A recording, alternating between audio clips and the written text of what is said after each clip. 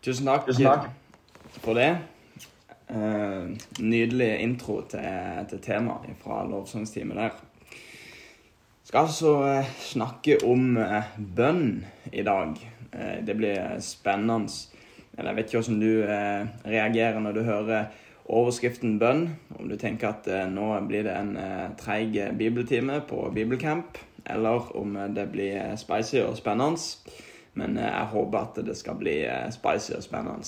Jeg har gjort meg noen gode tanker om bønn som jeg har lyst til å legge frem for dere i dag, og som jeg tror Gud har minnet meg på. Forrige uke så snakket jo Anne om at Gud kan gjøre noe stort ut av noe lite. Og fokuset var jo på hva Gud kan skape, og ikke hva jeg kan få av det som Gud skaper. Og jeg tror at dette er en veldig sunn holdning for Gud, og tenke hva kan Gud gi meg i stedet for hva kan jeg få av Gud. For vi er ofte veldig, veldig opptatt av at vi skal få mest mulig ut av det som vi gjør. Og personlig så er jeg veldig glad i å få mest mulig ut av pengene som jeg bruker, og sånn her telefonsalg av mobilabonnement. Det tror jeg er blitt en av mine store lidenskaper i livet. Så her om dagen så skulle jeg prøve å hive meg på strømabonnement.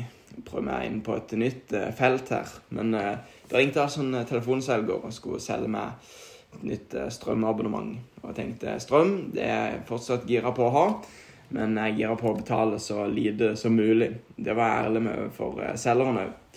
Jeg fikk et godt tilbud, og vi inngikk en ny avtale, men så fikk min daværende strømleverandør fort for øret at jeg hadde byttet. Jeg ringte tilbake med et godt tilbud, og jammen slo jeg ikke til på det også. Så jeg gjorde 2 bytter av strømleverandør på rappen, men jeg rikket meg ikke en plass. Det var tilbake til samme plass som før. Og så enden på visa at jeg har brutt bindingstida, som den første ga meg, på 6 måneder. Så nå sitter jeg igjen med pose og sekk. Nå har jeg altså da gode tilbud som veies opp av et sånn bruddgebyr. Så det lærte meg en lekse dette her, om at min sånn selvopptatte holdning om å få, det gjorde meg litt blind på det som skjedde rundt meg. Og kanskje kan det av og til være litt sånn det som skjer når vi ber til Gud også. Vi blir så opptatt av å få, at vi overser eller glemmer litt det som Gud egentlig gir. Jeg skal begynne med nå å lese fra dagens tekst. Den står i Matteus kapittel 7, vers 7-12. Overskriften i min bibel er «Be, så skal dere få». Be, så skal dere få. Let, så skal dere finne. Bank på, så skal det lukkes opp for dere. For den som ber, han får. Og den som leter, han finner. Og det som banker på, skal det lukkes opp for. Eller hvem av dere vil gi sønnen sin en stein når han ber om brød? Eller gi ham en orm når han ber om en fisk? Når selv dere som er onde vet å gi barna deres gode gaver, hvor mye mer skal ikke da deres far i himmelen gi gode gaver til dem som ber ham? Alt dere vil at andre skal gjøre mot dere, skal også dere gjøre mot dem. For dette er loven og profetene. Og vi har vel alle opplevd å be, og kanskje tilsynelatende ikke få noe.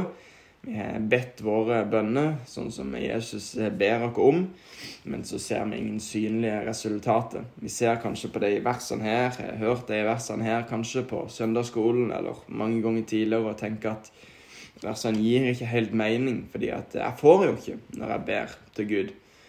Og jeg må si at i perioder så har jeg vært fristet selv til å tenke sånn om de versene her. At ja, det er gode og fine ord, men jeg sliter med å forholde meg til at det er faktisk fakta. Og tenke at ja, det blir en metafor Jesus her bruker.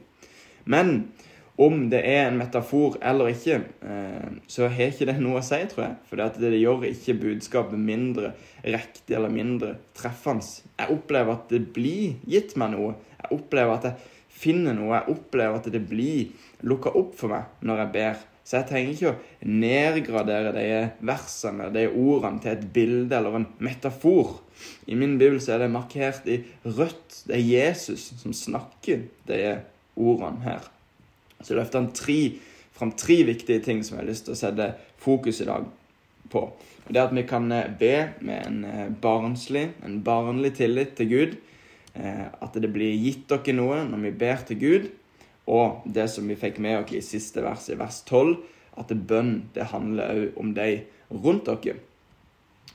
Du kan jo se for deg en situasjon der du har bedt noen om noe, om en tjeneste, om en ting, om å låne noe. Og så tror jeg kanskje du kan kjenne igjen at du har hatt fort for å føle skam. Litt sånn, kan jeg virkelig be om den tingen her? Og i Norge så jo det krise hvis vi ber hverandre om hjelp, for eksempel. Vi skal klare oss selv, vi skal ikke spørre om hjelp. Det høy terskel for å spørre om hjelp. Og hva det som skjer når vi tenker at vi trenger hjelp? Jo, det kanskje at skammen enten stopper oss, eller i hvert fall gir oss en liten uggen følelse. Og så i tillegg til at kanskje skammen stopper oss, så gjør usikkerheten kanskje at vi ikke tør å spørre, eller at vi går mange runder før vi spør. Tenk om jeg får et nei, tenk om den personen synes at det teit at jeg spør om dette. Og vi spør kanskje ikke, vi ender kanskje opp med å ikke spørre, fordi at ikke vi liker at vi ikke vet noe om utfallet. Men hvis du har kommet så langt da, at du har trosset angst og tvil, og nå skal du spørre om det gjelder, ja, så må du jammen bruke de riktige ordene. Det tror jeg kanskje flere kan ha kjent på. Jeg husker i hvert fall jeg kjente på det når jeg skulle gifte meg med Malin. Da ville jeg spørre svigerfar om jeg fikk lov. Før så var det jo litt sånn at når svigerfaren han ga bort datteren, så måtte han jo gi 3 kuer og mølla i skauen og halve kornlager, ikke sant? Når han skulle gifte bort datteren. Forventet ikke at svigerfar skulle gi det, men jeg tenkte det var ryddig å føre tradisjonen videre og spørre svigerfar. Det var greit at jeg la inn mitt frieri til Malin. Og når jeg stod på trappa der og hadde mannet meg opp, så var det jo rimelig stor hjertebank, og jeg tenkte at nå må formuleringen sitte. Det var ikke rom for noe nøling her, og formuleringen satt, for han ga sin godkjenning.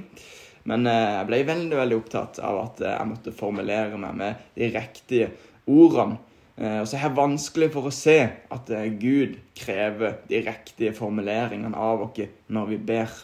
Han lar oss komme uten skam. Vi trenger ikke å lure på om det teit å be om. Det ingen usikkerhet. Vi risikerer ikke at han latterliggjør oss eller henger oss ut, for vi kan komme i vår barnlighet. Enkelt, sårbart og i frimodighet kan vi få lov til å komme fram for Gud i bønn. Så det tror jeg en av 3 viktige ting som vi blir minnet på i versene her. Nummer 2, så tror jeg som sagt at jeg tror oppriktig at det blir gitt dere noe når vi ber. Jeg tror for det første at bønnen bygger en karakter i dere. Og rett før versene som vi leser i dag, så ser vi at hyklerne og hedningene får gjennomgå. Vi leser i Matteus 6,5 at hyklerne ikke gjør som deg. Og i Matteus 6,7 hedningene ikke vær lik deg. Og hvorfor det man ikke skulle være det? Jo, fordi at de ber ikke i det skjulte. De faster ikke, som det står da, i det skjulte. De venter anerkjennelse for det de gjør. Dette et tegn på dårlig karakter. Gud vil at de skal ha øyekontakt med han. Ikke at de skal ha ett øye på verden og ett øye på han, men at de skal ha hele sitt blikk festet på han. Og det å mestre det karakterbyggende. Og så tror jeg at bønnen den omkalibrerer hjertet vårt litt. Fordi at når min sånn go-to-plan å be, så gjør det noe med hjertet mitt. Og bønnen har med andre ord gitt meg noe. Bønnen skaper et fokus som et hjerte har godt av hver eneste gang som jeg gjør det. Som kanskje noen av dere har fått med dere, så har vi bønn for muslimer denne måneden her. Og det endrer jo måten vi ser på muslimer på. Jeg tror at bønn for muslimer, det en bedre metode enn hvis vi hadde sagt at nå skal vi ha apologetisk måned mot muslimer. Jeg tror det en grunn til at vi har bønn for muslimer, fordi at det omkalibrerer hjertet vårt. Når du frustrert på en kollega, hva vil skje da, tror du, om du hver eneste gang bar det fram i bønn? Og jeg tror du vil begynne å møte kollegaen din annerledes, fordi at i bønnen så blir du dratt nærmere kollegaen. Du får en kjærlighet for den kollegaen som jeg tror du ikke kunne fiske fram selv. Så det ikke sikkert at kollegaen blir mindre irriterende og gjør mindre feil, men ditt hjerte får en annen holdning. Det blir gitt deg noe, for hjertet ditt blir litt sånn omkalibrert. Eller hvis du i det minste i hvert fall la fram bekymringene dine for Gud i bønn, hva vil skje da? Som kjent så tror jeg ikke at problemene nødvendigvis hadde gått bort, men tankene tror jeg hadde blitt endret. Perspektivet ville blitt annerledes. Kanskje kunne du fått en ro på en annen måte, og kanskje kunne til og med noe konkret faktisk skje. Når Jesus underviser i bønn i Matteus, før her i kapittel 6, vers 6, så sier han: når du ber, så skal du gå inn i rommet ditt og lukke døra og be til din far som i det skjulte. Og din far som ser i det skjulte skal lønne deg. Og hvorfor dette rommet, eller lønnkammeret som vi leser i tidligere oversettelse? Jo, jeg tror blant annet fordi at Gud bruker litt lav stemme. Og jeg tror han bruker litt lav stemme med vilje, for han vet at vi trenger ro. Vi trenger å trekke oss litt tilbake når vi ordentlig skal lytte.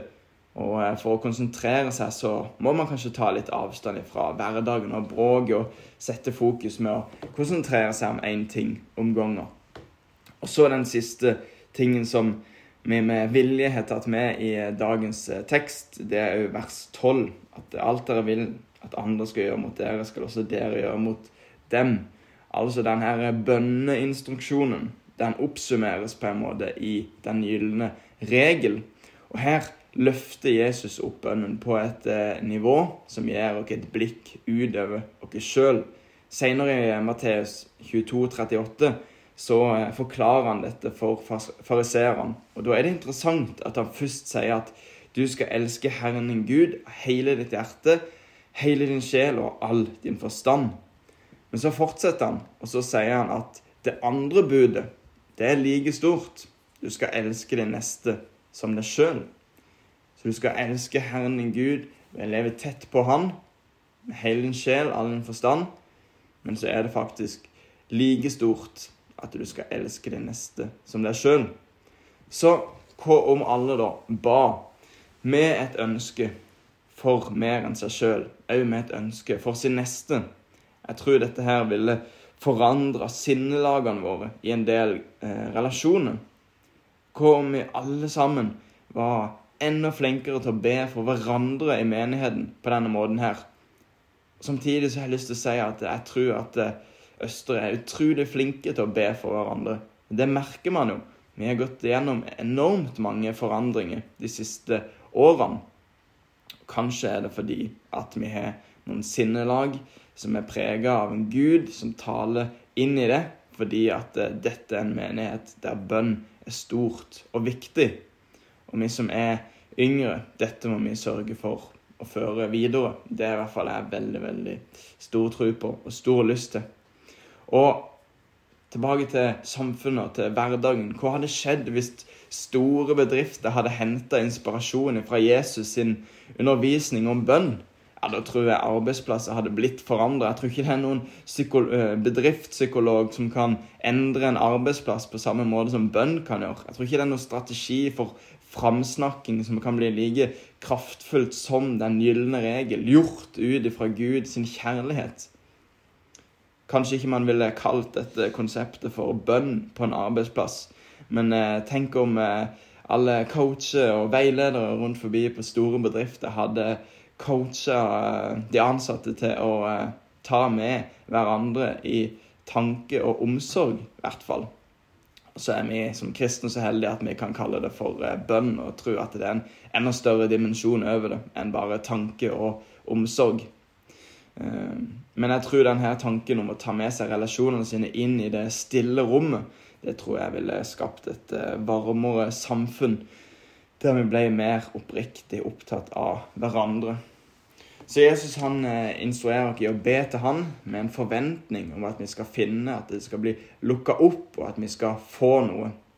Og for noen av oss så kanskje de ordene her bare blitt et sånn der fint mantra, et slagord framfor Jesus sine faktiske ord og løftet til oss mennesker. Og vi mennesker, vi må innrømme at vi blir stadig så opptatt av oss selv og av å få, at vi glemmer at det først og fremst er Gud som skal gi oss, og at vi kan få lov til å ta imot. Og gjennom bønn så tror vi at det skjer 3 faktiske ting hver eneste gang. Og utifra dagens tekst så ser vi de 3 viktige tingene som skjer. Vi kan komme til Gud helt uten skam. Man trenger ikke noe forutbestemt formulering. Nummer 2, bønnen bygger karakter og rekalibrerer hjertet vårt. Og nummer 3, bønnen handler også om deg rundt dere. Kjære far, takk for at du har gitt dere bønnen, og du har gitt dere den måten å være i kontakt med deg på. Og så tror vi at du er til stede, og du opererer hele tiden, uansett om vi måtte glemme å be. Men så ser vi gjennom de ordene du har gitt dere at det handler om noe mer enn det. Det handler om at du vil skape noe i hjertet vårt når vi ber til deg. Så nå bare ber jeg om at du skal hjelpe oss med dette nå i uka som ligger foran. Hjelp oss til å kaste et nytt blikk på dette med bønn, at vi får fornyet gnist og frimodighet til å komme fram for deg i bønn. Og hjelp oss til å søke deg med tillit og frimodighet, uansett om hvordan vi gjør det, om vi gjør det mens vi er ute og går, eller om vi må sitte stille og i ro. Så ber jeg om at du hjelper oss til å gå inn i vårt stille rom, sånn på den måten som det betyr for oss, og søke deg. I Jesu navn. Amen.